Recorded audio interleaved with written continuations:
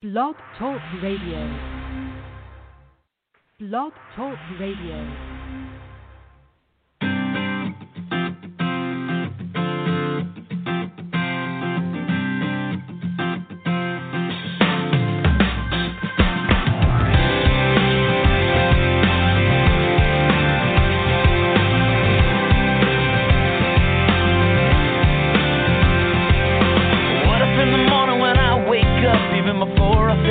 Coffee cup, I said, thank you. What if I looked at the day and the hours ahead, and before I moved forward, I bowed my head and said, thank you. Oh, I said, thank you. What if I looked at my life in a different way, took a little more time to stop and pray? I know it would change all the moments in between. So here I go. Thank you for everything. For loving me, it don't even matter what tomorrow brings. Well, I will sing my thank you for sun and rain, for what you give and take away, for all your goodness. I will always say thank you. Oh, I say thank you. What if I lost everything that I had? I could smile and somehow still be glad and say thank you, thank you. 'Cause life is joy, life is pain, but the prayer on my heart will never change. I say thank you, oh, I say thank you. Oh, what if I looked at my life in a different way, took a little more time to stop and pray? I know it would change all the moments in between. So here I go. Thank you for everything. Thank you for loving me. It don't even matter what tomorrow brings. Well, I will sing my thank you for sun and rain, for what you give and take away, for all your goodness. I will always say thank you. Oh, yeah.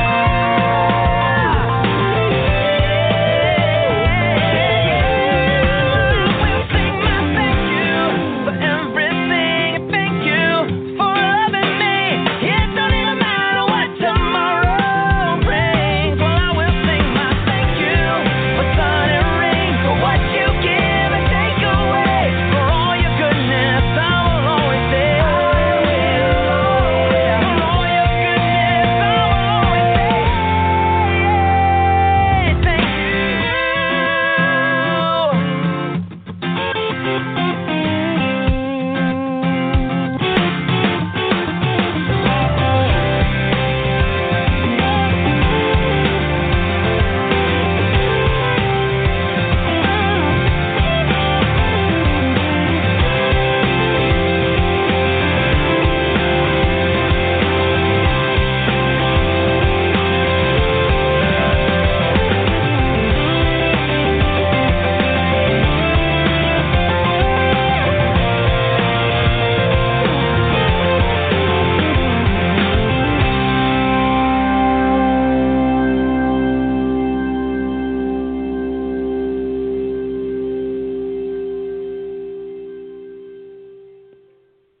Welcome, everyone. Thank you for tuning in to Energy Awareness Radio. You know, at one level or another, we all carry around some form of baggage, be it trauma, adversity, or pain from the past. And whether it's a result of what others have done to us, what we have done to others, or the harm we have actually done to ourselves, this inner emotional clutter directly affects our ability to live a fulfilling life. So if you're wondering if there is any way to dissolve emotional clutter, the answer is yes. Yes, there is. This is T-Love, your host here at Energy Awareness Radio. I am a reconnective healing practitioner, certified vibrational sound therapist, and positive psychology practitioner at Quantum Wellness Center, my private practice located in Sussex County, New Jersey, where Energy Awareness Radio streams to you live each and every week. Energy Awareness Radio is happy to be sponsored by Audible.com, a leading provider of spoken digital audio entertainment and information. Audible.com has more than 180,000 audiobooks and spoken word audio products to choose from, so you can listen whenever and wherever you want. Just download the title you prefer free of charge and start listening when you sign up for a 30-day trial at audibletrial.com/energyawareness. That's audibletrial.com/energyawareness. My returning guest, Donald Altman, joined us in 2011 for a great discussion of his book, 1 Minute Mindfulness. Donald is known as America's mindfulness coach. He is a psychotherapist from a former Buddhist monk and award-winning author of several other books, including Art of the Inner Meal, Living Kindness, The Mindfulness Toolbox, and The Mindfulness Code. He's an expert on mindful eating, conducts mindful living and mindful eating workshops and retreats, and trains mental health therapists and business people to use mindfulness as a tool for optimizing health and fulfillment. Donald is also a teacher in the neurobiology program at Portland State University, and we are very fortunate to have him back again to discuss his most recent book, Clearing Emotional Clutter. So welcome back to the show, Donald. Thank you for taking time to join us yet again. So how have you been? Well, I've been great, T, and it's such a pleasure to be on here with you again. Yeah, I was so looking forward to it when I got the book from the publicist. It's wonderful. And this is another great book that you have gifted us with, and I have to say, it is so topical. It really is. So many people are existing rather than living. They're kind of in a state of overwhelm and negativity because they seem to be holding on to all of this ick from their past. And yes, they're alive, but seemingly they're just going through the motions of doing whatever they need to do to exist instead of being and living in the present. So that's my take, and I'm grateful you wrote the book because it will certainly be helpful to my patients. But did you write this book because you saw this as a growing issue, becoming more prevalent of late? Absolutely, I did. And, well, what's so fascinating was that, he had this whole idea of hoarders on TV and the physical clutter. And that's very easy to see because it's out there, it's physical. And the mental clutter is much more pervasive and maybe more dangerous for us because we can't see it. We don't know it's there often. We've been living with it, and yet it's severely maybe limiting or impacting our lives and not letting us live the lives we want to live. And so so I felt it was important, and I'd seen it in a lot of my clients, how they were able to use a lot of these practices that I work with, mindfulness lifestyle tools, to help clear away or dissolve that old clutter, even that really sticky clutter that doesn't want to get cleared out can be removed. And so I think there's a hopeful message here as well.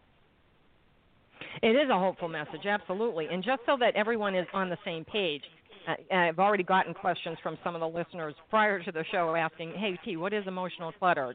Give us a few examples of what that actually means. Yeah, okay. So emotional clutter can come from a lot of different sources. It could be from your childhood, like the lady I worked with who she was in her 60s, and when I first met her, she kept going back to this old story, old clutter. My mother, she abused me. She mistreated me.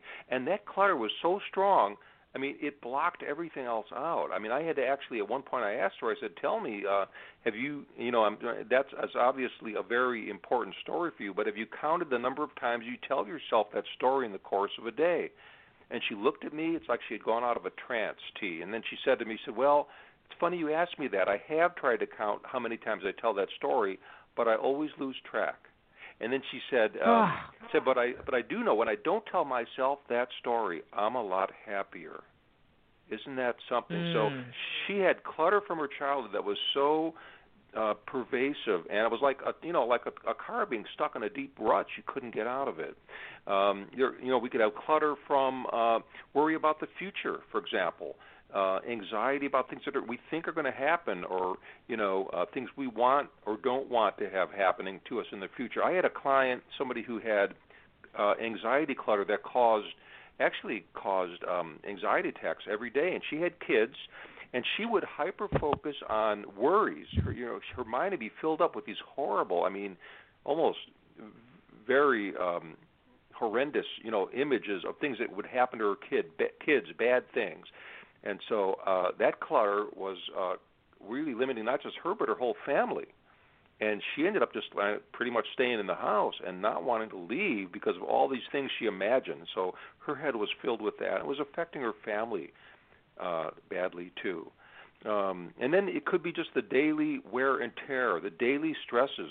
And I talk about daily stress almost like a tartar. Daily clutter is like tartar that builds up on your teeth daily. You just got to keep clearing it, mentally flossing it away. And so again, it can be the past, it can be the future, it can be the present day that is leaving us feeling overwhelmed so that we can't really react in this moment. And we can't be effective, and we can't enjoy this moment either because of all this clutter that's blocking us. Yes, and I find that I am telling people a lot, it's always okay to stop and take a breath before you speak or take action of any kind. And you are not saying to forget everything that's occurred in your life. You are not saying get rid of all the negative experiences, concerns, and pretend they didn't exist, but rather to learn from them so that you either will not repeat them or you'll be able to handle them more easily, quickly, not react in negative ways, correct? That's absolutely correct. This is not about facing and clearing out emotional clutter. Isn't about ignoring the past or ignoring your situation, but rather directly confronting it and saying, okay, this is what's happening. How can I alter the course of things from this point? And so there's a sense of acceptance here, a sense of willingness to move into a new space in a new way, to look at a fresh perspective. And maybe, and like you said, to learn from what has happened, maybe to learn from the old patterns. One of the reasons that I ended up some years ago going into a monastery was because I had seen a similar pattern repeating in my life, and it was a harmful pattern. And I wanted to know if I could start to see below the surface and to see what was happening and to look internally to do that, not just to blame what was happening externally. Sure, things are always happening.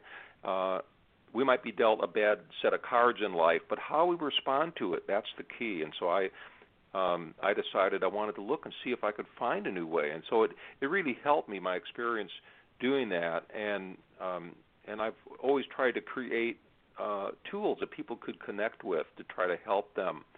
And so that was my goal with this book, was to try to give people a lot of very practical lifestyle tools for clearing out clutter, and then also connecting us with our deeper purpose. And maybe you want to go to that point at somewhere in our conversation today, but ultimately that's how I end the book, is connecting people with their gift and with their purpose.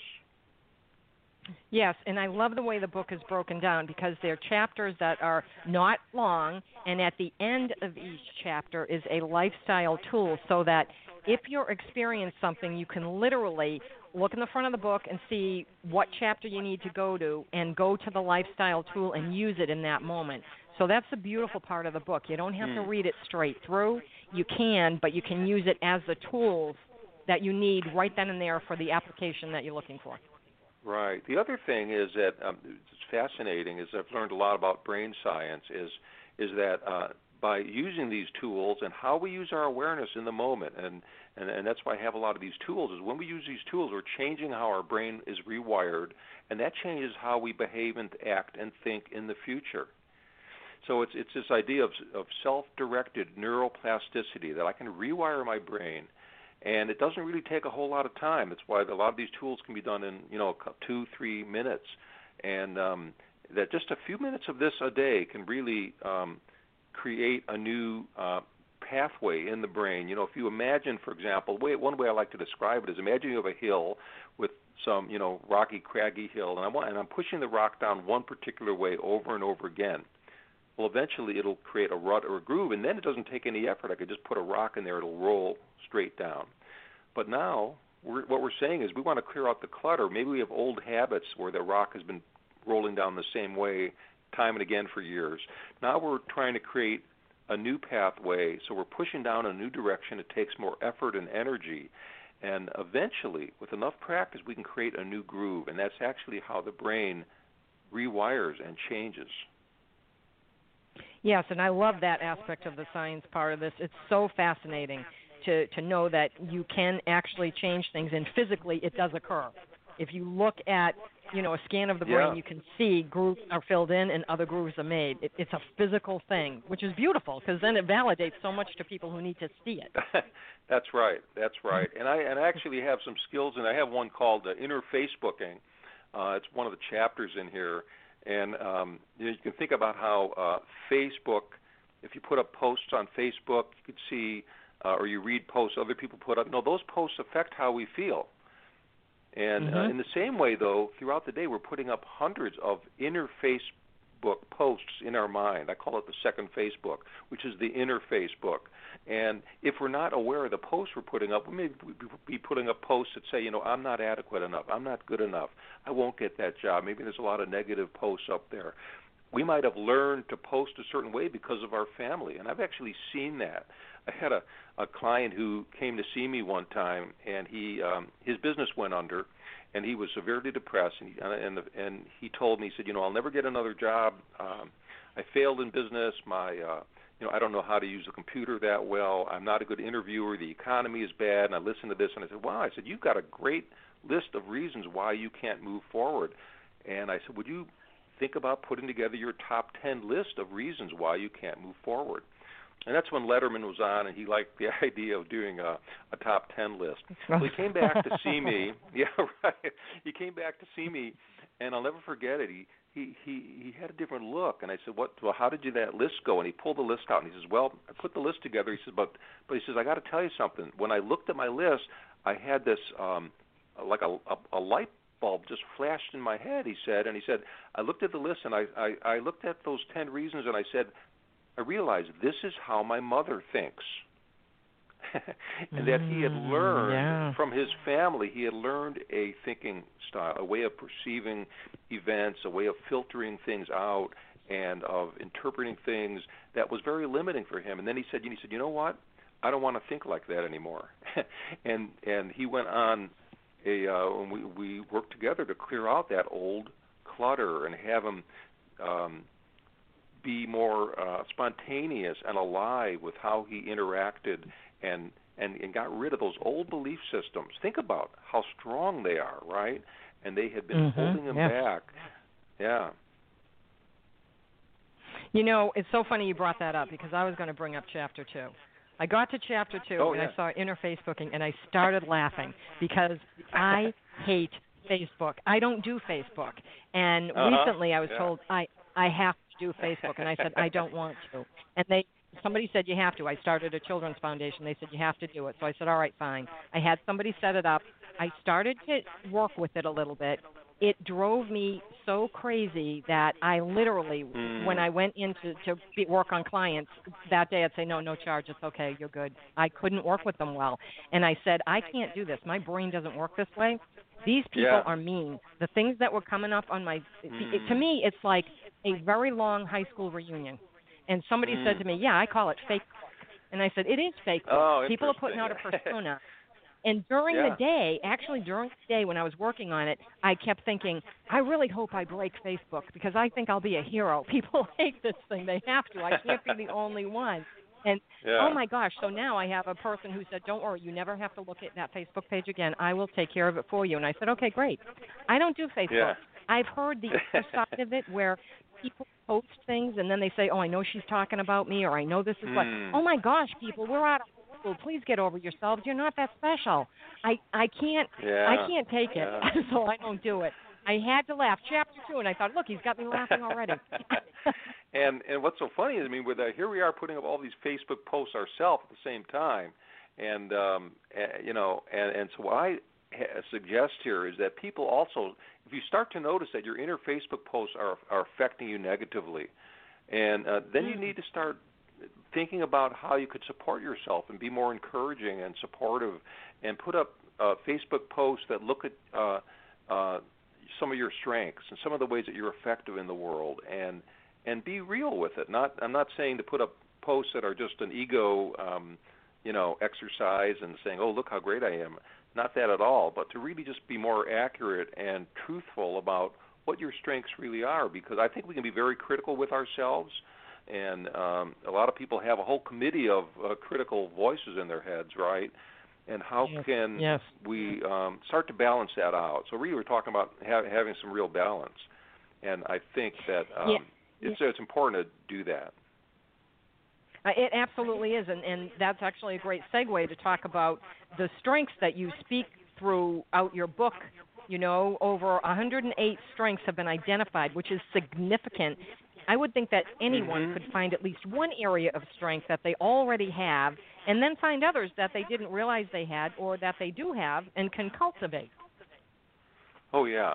If you can start to notice your strengths, so as an example, you wake up in the morning and you get ready, right? You take a shower, you brush your teeth, you get something to eat. Maybe you go out for a little walk, or you stretch, you take your dog out. I mean, you have experience right there, the strengths of self-care. You've done a lot of things to care for yourself. You're caring for others. If you get to an appointment on time, that's a strength of timeliness and respect for others. If you can find your car in the parking lot when you walk out from the mall, that's the strength of memory. And, a lot of times we forget to give ourselves credit for all the things, little things that we do in the day. And so I think what's a great exercise, and one of the lifestyle skills I have in here, is to find one strength. And you only need to find one and then apply it every day for a week. So if your strength is, let's say, hospitality, you like to be hospitable or welcoming to people. So maybe one day at work you ask somebody if you'd like to go get them a drink of water or a cup of coffee or something, or maybe you hold the door open for somebody. You do these little things once a day, but consciously. So you're setting an intention to do this, and then you're noticing how it makes you feel. You can write it down at the end of the day, and at the end of the week, look over all those different times that you used your strength. There's actually been research, T, that shows that this very simple practice can significantly reduce depression, for example, because we're actually being more intentional. We're using our strengths, and then the next week find a different strength, put that into action for the next week, one time a day. And so it's very simple, and yet you're adding some new meaning to your life, and you might find that not only is it making you feel better, but it's also positively impacting those around you. And that's nice. And we're not in a vacuum in life, right? Yeah. Right. And it's also a source of gratitude. And we talk about that a lot on the show, that scientifically, if you just concentrate on something you're very either grateful for, appreciative of, care about, or compassionate about, for 3 minutes, it will lower your cortisol levels, it will raise your endorphins, and it will last for 6 hours. That's pretty darn good. And when you cultivate these strengths, it is, yeah. And when you cultivate them, they flow throughout every aspect of your life, not just at work, but at home. And everything that you do, you find interests that you may have lost and gone away from. But it brings everything back, and you're coming more from your heart center. And that allows you to really, give to the other people, serve in a way that you want to, so that you feel fulfilled. Because I think that's what everybody is missing right now, that sense of fulfillment. They're so into their gadgets. The magic phone, the magic Etch-a-Sketch, the Facebooking, social media, all this stuff that I don't do. and you hit upon something, is that when we're so distracted nowadays, are we? And technology has a lot to do with that. And I've seen a lot of research that says that technology is moving so quickly, and we're accepting it without question. And so even though there are a lot of benefits to it, but for the first time since 2000 to 2010, there was among college students, there was a 10% drop in empathy. Really fascinating, isn't it? They've been showing that people in the 8 to 18-year range are looking at screens about 7.5 hours a day. That was a Kaiser Family Foundation study.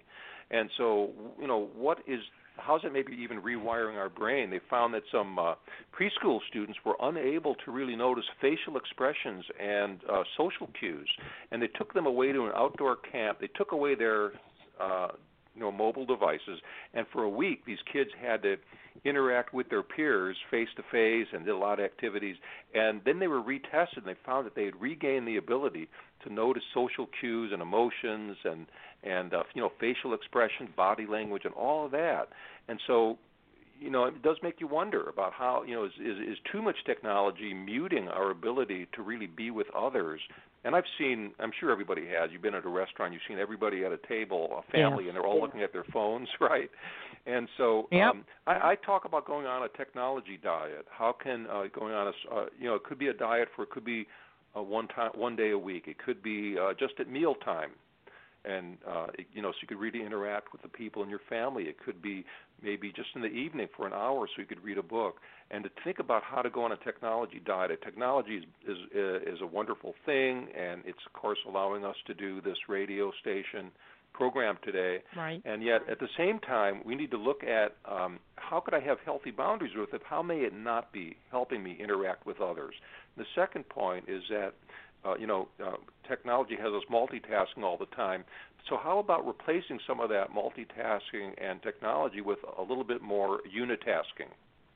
And when I talk about unitasking, I mean going for a walk, having a lunch with a friend where you put your phones on mute, right?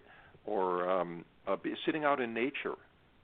And you have all these wonderful ways that you could do something and unitask, and which really are very nourishing and nurturing for ourselves. Or just to sit and maybe take a moment to read something beautiful, or to have a moment of prayer, a moment of reflection.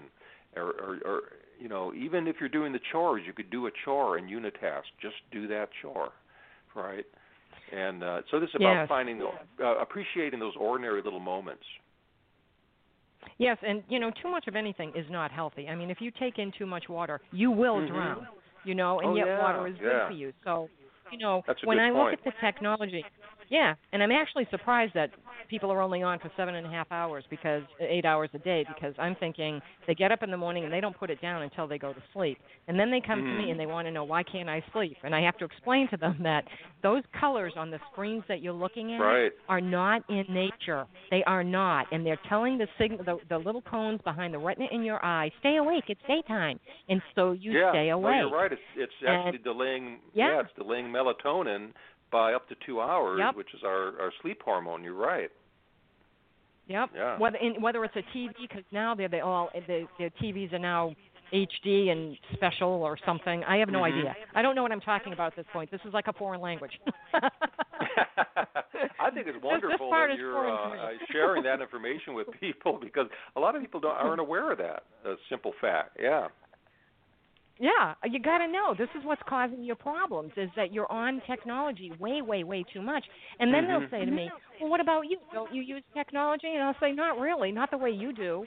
I limit my screen time, and I like I said, I don't have a magic phone. My phone just rings. It doesn't take pictures. It doesn't do anything fancy. I can't get on the Internet. I don't want to. And, interestingly, an exercise that I've told people to do is when you go to a restaurant, everybody puts their phone in the center of the table, and the first person to pick up the phone to either check it because it rang or make a call pays for the entire meal for everyone. I have yet to have to pay for a meal. Yeah. My phone's in my car. It's it's like, where's your phone to? It's in the car. I don't care if it rings. I'm here with you people because I devoted this time to you. And I think that's what's missing is people, they're not taking the time to interact with people. We're people. We need to connect. Right. And that is how we really wire up the empathy part of the brain, and the connection part of the brain is face-to-face, not face-to-computer. And, it's a funny thing. I often talk to people about, and this is, and I do talk about nature and the healing power of nature, vitamin N, as I call it, in the Clearing Emotional Clutter book. And a lot of times I'll have people use nature as a transitional tool. So people coming home from work and they're all stressed out, and what do they do when they get home? They take it out on their family, right? Or they don't eat properly, or they do, right? And so I want people to transition, take a 10-minute walk in nature. And so I had one guy do this he would bring this work mania home, and his whole family, was upset. And so he came back, and I asked him, how did it go, your 10-minute walk in nature? Because I live in Portland, Oregon area, and there are a lot of beautiful urban parks here. And he said to me, he says, I started to walk in nature, and I got more frustrated. And I was kind of curious. I said, really? What happened? He said, well, I took my phone out, and I couldn't find my Sounds of Nature app, and I got frustrated. And oh, my God, are you kidding me? No, and the reason he couldn't get the app was that you're in nature there, and you can't get a cell signal. Oh my God. Oh my God, you don't need an app for nature. It's there. But it's funny, isn't it? It shows how attached we can be to to those electronic devices. It's like almost like a leash or a tether, isn't it? Yeah, and how unaware because really, Oh, yeah. That's funny, but it's not. Yeah, I know. It is. Kind of funny, but it's kind of sad at the same time. Yeah, yeah. And so I think we can make a more conscious. Yeah, I'm sorry. What? Very sad at the same time. Yeah, and I think we can make a more conscious effort into putting technology aside and setting a time even at night where it's like, okay, the phone is off and I'm not going to take it into the bedroom, and I can turn off technology in the bedroom and put the lights down and really enjoy sleep and recognize that sleep is very sacred. The body needs it. It's how we learn better when we sleep. Actually, sleep cleanses out waste products in the brain. I mean, it's really amazing. We just learned about this. There's something called the glymphatic system, and when we sleep, brain cells actually shrink. Cerebral spinal fluid is pumped up into the brain and cleanses out beta amyloid. That's the protein implicated in Alzheimer's, and it just is a way to completely recharge your whole body and your brain. And yet, a lot of people don't know how to allow themselves to give themselves that rest. Yeah, well, now they do. They've got your book. Well, that's true, yeah. Hopefully it won't put them to sleep. Yeah. Or if it does, that's okay, too. No, it's just that you have the tools to get away from it all because so much of it, a lot of the problems today that I see really are technology related. I mean, I'm married to a person who is an IT person, okay? He, too, does not have a magic phone. He doesn't have a magic phone. He doesn't. He's like, no, I don't need one. They can get me. And I'm like, wow, I think you need to get out there. And you get along fine, right? Yeah. And I do not know how to text. People will tell me I'm going to text you, and I'll say, no, you can't do that. My phone doesn't do it. And I mean, if somebody held a gun to my head and said you have to text, you would have to shoot me because I do not know how to do it, and I don't want to know. It's too many places to check. Yeah. It's too much. Yeah, I just find it to be overwhelming, and that's me. I've traveled on, I travel a lot, and I do workshops around the country, even internationally. And there was a time not too long ago when I forgot my phone, and of course I had a reactive thought at first. Oh my God, what am I going to do? And then I remembered, wait, I used to travel all the time without a phone. It'll be okay, and it was okay. Yeah, I mean things change, and we get accustomed to it. That's sad too. Yeah. One of the chapters that I really liked in your book was chapter 16, Awaken the Compassionate Heart Today. That, that's so important because that just ties everything together. I believe that we're connected through compassion, not really love because love is a very personal thing, but compassion you feel for people across the world when there's a tsunami or something. You feel compassion, not love for them. And I think compassion is really important because we can be get very judgmental about people. And I often ask people in my workshops, I say, does anybody here, and I like to put this out to your audience as well, anybody out there have a difficult person in your life? And everybody raises their hand when I do that, of course, in a workshop. Yeah. And I'm sure many of them have more than one difficult person. But how could we view even that difficult person with a sense of compassion? Is that possible to go off, to set aside our assumptions for a minute? Because it's very easy to boil down somebody into a little box, put them in a box. Oh, they're like this, right? And they push my buttons, and so they're like this, and I'm not going to see them any other way. But the truth is that difficult person in your life has suffered like all of us have. There isn't anybody who hasn't aged, hasn't endured a loss, experienced grief or suffering of some kind. And so if we could start to understand that and see that person through that lens, yeah, sure, maybe their suffering's overflowing and it may be overflowing onto us. But still, if we could understand and recognize the suffering, that could be very helpful. I had a client one time who felt her mother was always picking on her.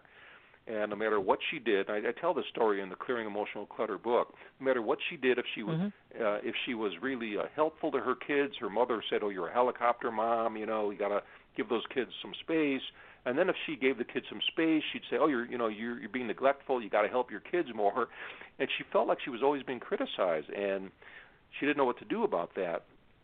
And so it really, she had a very negative relationship with her mother. And so I said to her, I said, I want you to experience your mother in a new way and recognize that your mother has had losses in her life. Her mother actually had lost this woman's father had died. The mother was alone. And so I said, next time you're with your mom, I want you to just listen to the voice, not to what she's saying, not to the content, but to the subtext. What's beneath the surface there? What's the body language? What are you hearing below the surface? And I want you to also notice that your mom's this is a unique individual, right? And just pretend you have never met her before. And she came back to me after doing this experience, and she said, "Wow," she said, "you know what? I heard loneliness. My mother is lonely. She's trying to connect with me, and she doesn't know how." Yeah. So it gave this woman a starting point at which she could start to feel some compassion for her mom and take it less personally what was happening. Yeah, so you're right. I think compassion is critical. It is, and I think it's the first step toward really getting to know yourself as well as getting rid of tending to judge others, because you find that you're a different person when you can look through the lens of compassion. And, sometimes we get many opportunities to do that with the people that we may think are our friends and they hurt us in some way. And I will say that, sometimes even though you can be compassionate, there are times you need to step back and say, okay, that person I can be compassionate about, but they're not changing. They're not working on being different. So you need to, love them, but put them aside and keep them at arm's length because that's not good for you. Yeah, and I agree there. What I'm saying about compassion is that doesn't mean that we give somebody a free pass to abuse us. Right? No, we don't do that. But maybe it does help us understand them more, but it doesn't mean that necessarily we need to have a relationship if it's harming us. That's very true. Yeah, because no one in their right mind would expect anyone else to, in the name of love, do something that's detrimental to themselves. But in those moments of anger, jealousy is huge. Jealousy is so huge. People compare themselves to one another and want to be like the other person, and then they hate the other person. Literally, I've heard the word, I hate them because they're doing what I want to do. I'm like, really? Don't hate them. Just look at what your purpose is. Find your gift and present it to the world. Right. I think it's wonderful if, in fact, in Buddhist work, there's this idea of sympathy of joy for others. And it's a very high, it's called one of the divine abodes. It's something, it's a way that if somebody was enlightened, that they would want to be happy for another person's path. That's not subtracting from what you can do or what you have in your life. And so to try to find happiness for others, even if it's a path that you don't think is the best for them. A lot of parents maybe don't agree with what the paths their children may take. But to be able to have this joyfulness for others is really important. But negative emotions sometimes block those positive emotions, is what you're really saying, right? And so that's a form of clutter that is important to clear out because it's self-destructive as well. And, it may just help the other person when they realize that, oh, why am I being cast aside? Because you would feel that. You would feel that person is not talking to you or spending time with you. And I would hope that you would learn from that before you moved on to, just saying, okay, well, forget that. But something comes into play there, I would think. Yeah.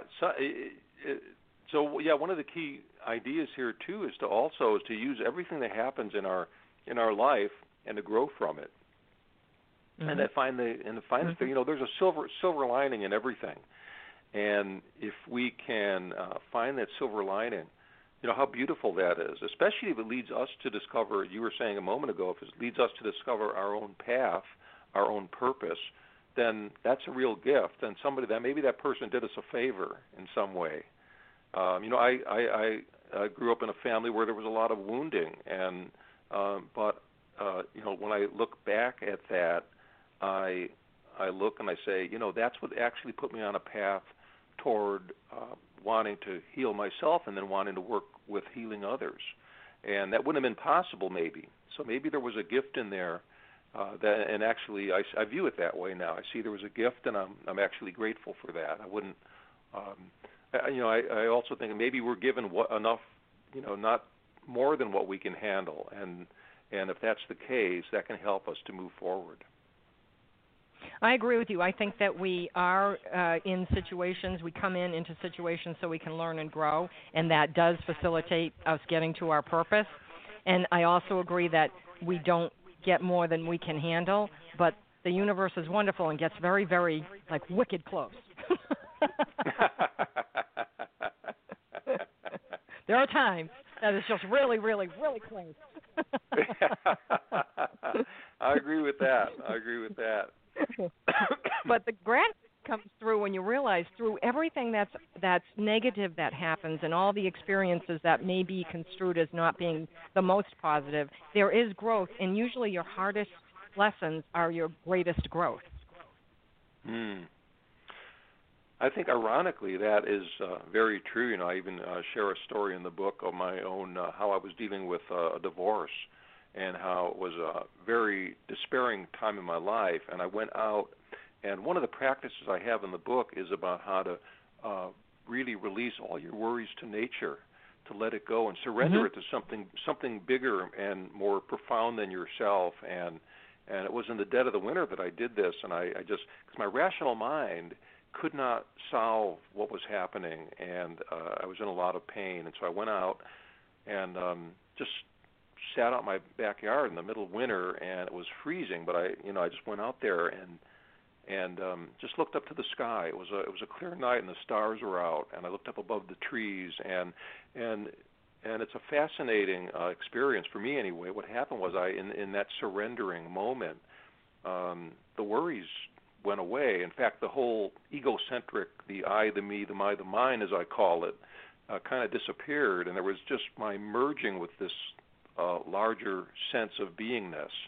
And I talk about how to cultivate that larger sense of being beyond the mind, beyond all these thoughts that we have, the 75,000 thoughts in the course of a day.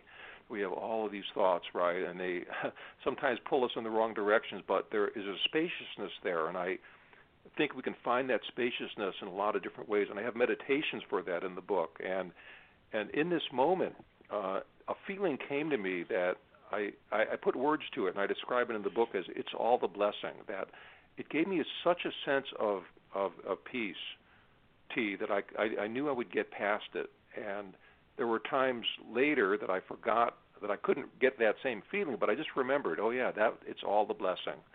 And I knew I'd experienced it. And so I trusted in that, and I did get through it, and it was very a powerful experience for me, and an experience that let me see that sometimes we need to let go, and we need to find ways to let go when we're stuck on a problem, and that there is something beyond the rational mind.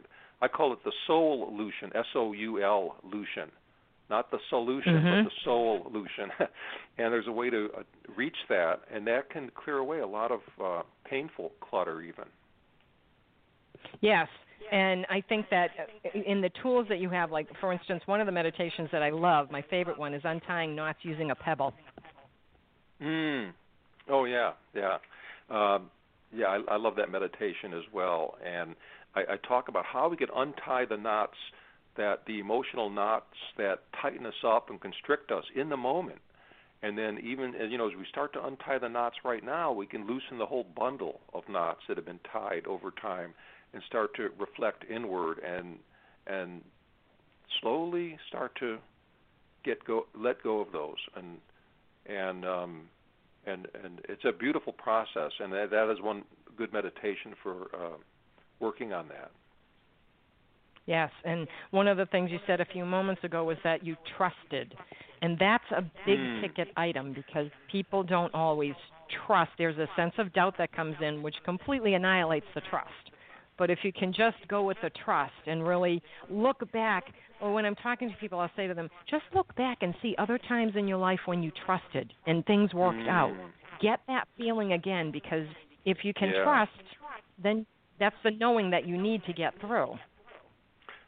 Yeah, it's very important to to trust and have faith and this idea of letting go, of releasing and trusting that there's another path, that it might not be accessible to the rational mind, that sometimes it's your attitude, sometimes it's just your willingness to let go and to let things be and to see how they start to flow.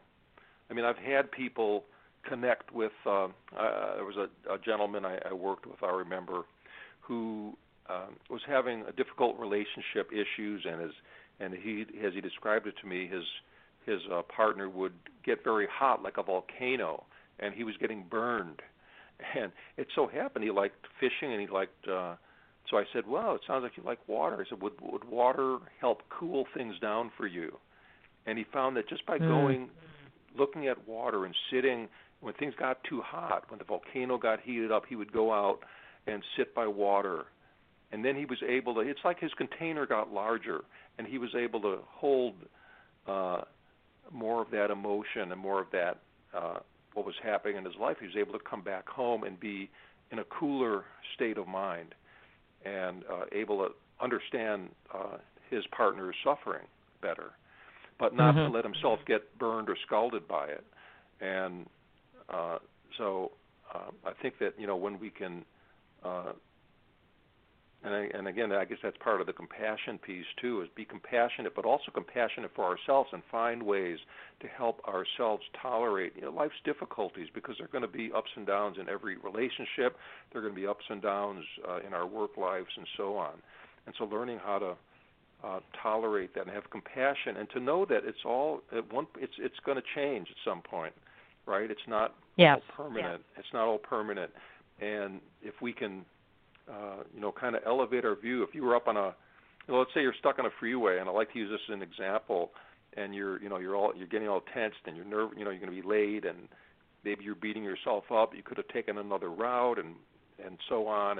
But if you were to elevate your view, imagine yourself up on a hilltop looking down at this big traffic jam, you might notice, well, you're not alone, and up ahead, traffic's starting to move again, and so you might get a sense of relief in the moment, just a fresh perspective on it, and you might be able to tolerate it a little better. You might even look around and say, "Oh, here's some beautiful grass, and there's a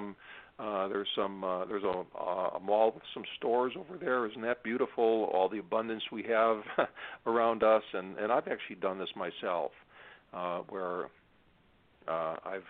will refocus my attention on the good, the decent, the beautiful things, and I'm not saying this traffic doesn't exist, but I'm accepting it, and then I'm also saying, oh, there's beauty here too, and these can coexist. Yes, I think people need to step back. That's why you need to take a breath, so that you can get a new perspective and like a freshness, so that the things that you normally would react to, you don't react to in quite the same way. And part of that too is listening.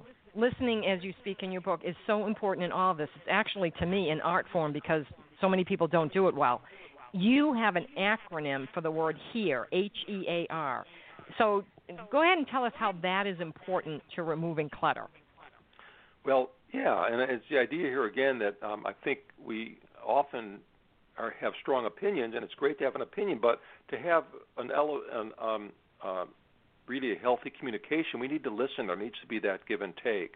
And so I created this acronym that anybody could use right in the heat of an argument, or when you're feeling defensive, or any time, and it's the idea of emptying your cup. If you have a cup that's full to the brim with tea, for example, there's no space for anything else. And so also to listen to others, if we're filled up with our own ideas, we need to empty our cup first to make space for the ideas of others. So here's the acronym. The H stands for hold your assumptions for a moment. Hold your opinions. You could set them to the side. You can come back to them in 3 minutes, right? But just for right now, while you're listening to this other person, just set your own assumptions aside. Make space for the other person. So the E stands for enter the emotional world of this other person, or empathy? How can I start to understand them better? And it doesn't mean I agree with them, but it means I can understand, oh, this is really important for them, and they have, and here, and based on their experience, this is what they feel. And so it's about putting yourself in another person's shoes, enter their emotional world. The A stands for absorb and accept. And, if you have a sponge, it doesn't slosh water around on the counter. It actually absorbs it. And so what you want to do is you want to really just take in what you're hearing. Let it come in. And if you notice that you're blocking it from, if you have a resistance, just let that go temporarily. Let it in, and then accept. Acceptance means that you can realize, this is where that other person is right now. I don't have to try to fix them or change them. I can accept that this is where they're at, right? And it's okay to accept that. Yes. So the first three of these, the HEA, are about taking in and listening, and the R is about how we will respond. It stands for reflect, then respect. And so the reflect part means that maybe you go away, maybe you don't answer immediately. Maybe you say, let me think about this. I want to, you bring up a lot of good points here, and I want to, before I respond, I want to think about it. And so you could reflect inwardly on it. Maybe you could go talk to somebody who you respect or you feel is a wise person who could draw some light on it for you. But after you've inwardly reflected, then you answer in a respectful, kind way. If you're angry or you're upset, then wait longer, because you want to be able to answer with a sense of respect and kindness, right? Or you'll end up back, repeating an old pattern and maybe you're not listening again. So, but this can really shift what is happening in a relationship and help you discover some new perspectives. So when you go and reflect, you might think about things in a new way because you really let in what this other person said. And I found it can be a very beautiful experience when you open yourself up in this way. I agree.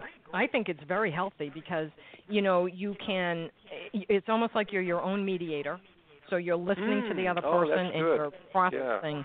Yeah. Right? It is. The HER, when I read that in the book, I thought, I'm being my own mediator. And to me, years ago I said to my husband, there's nothing to fight about. There's nothing in this world to fight about. So we're not going to fight. That's just the rule. There's no fight. So you have to discuss. No yelling, no arguing.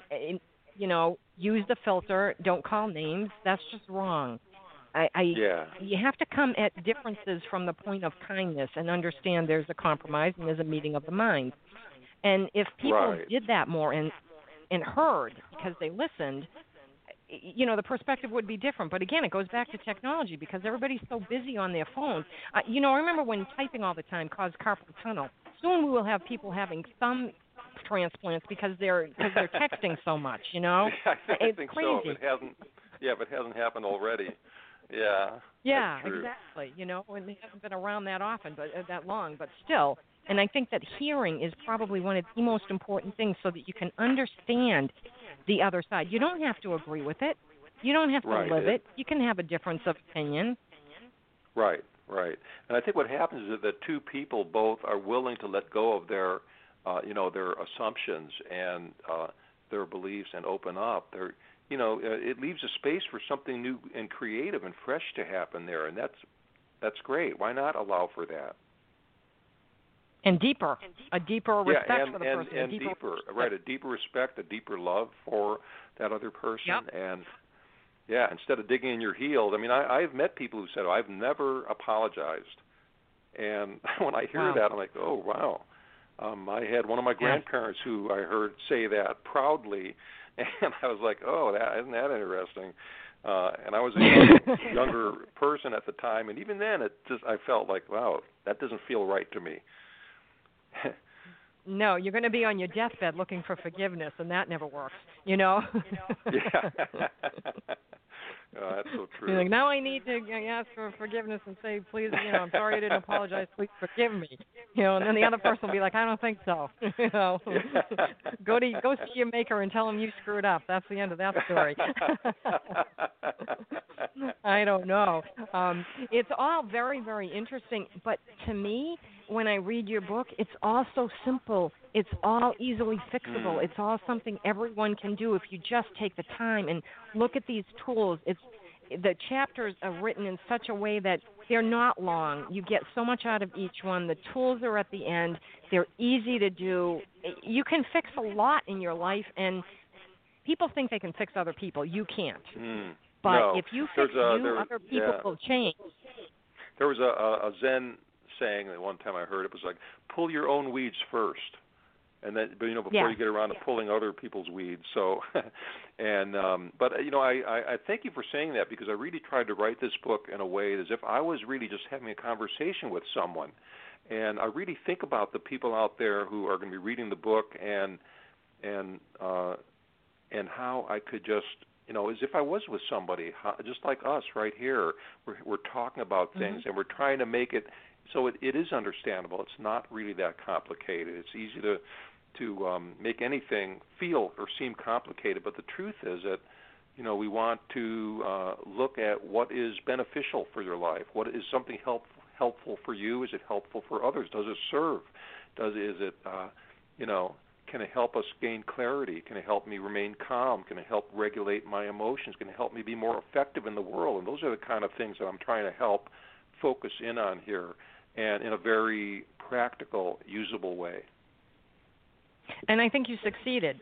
From my standpoint, you did, because thank you. I read a book a week for this show, and this is so clear and simple and, easy to read. It's not academic. It's fun. It can be funny. There are some humorous parts in it. I mean, I laughed at a couple of different things. And, so that makes it easier, because you can relate to you. Yeah. Well, you can relate to you as the author, and the stories that you share. So to me, I thought it was very well done, and I think that there's a lot for people to get out of this book. I highly recommend it. I would like to ask one final question. Which tool do you feel our listeners can, let's say, put to use easily at this time to reduce clutter starting like now? Wow. Well, you know what? You've mentioned breathing, and I would say I have something that I say fidelity to the moment, or faithfulness to this moment. Yeah. And one of the things I talk about is faithfulness to this breath. And so really taking this breath in right now and feeling it, take a nice breath in, noticing the belly expanding, and then exhaling slowly, and just faithfully living with that breath, which is right here, right now. I don't think there's anything, if there was one way to remove clutter right in the moment, that would be a wonderful way to do it. I was glad to hear you mention that. Yes, and I agree with that too, because that is so important. And that's why for years people have said, just take a breath, take a breath. It comes from somewhere. It's not fake. It's real.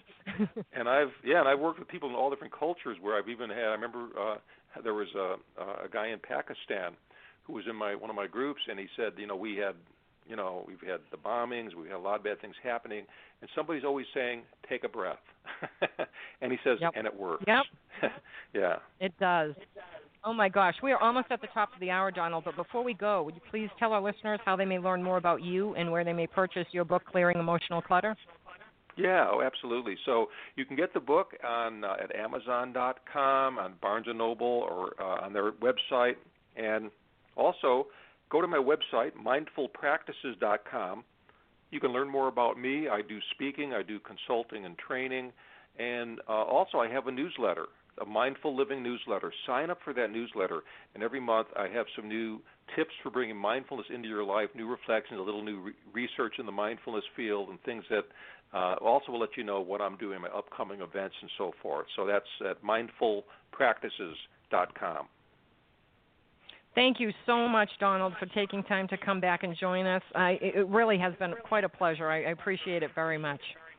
Oh, thanks, T. I mean, it really went fast for me, and I really enjoyed getting on the radio with you again. And bless you for the work that you're doing. You think you're doing some wonderful things, and bless your audience. Well, thank you so much.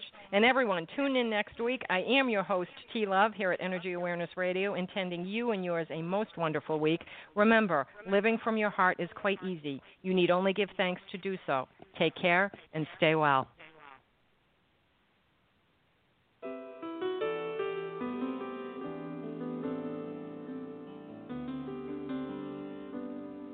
I got a roof over my head.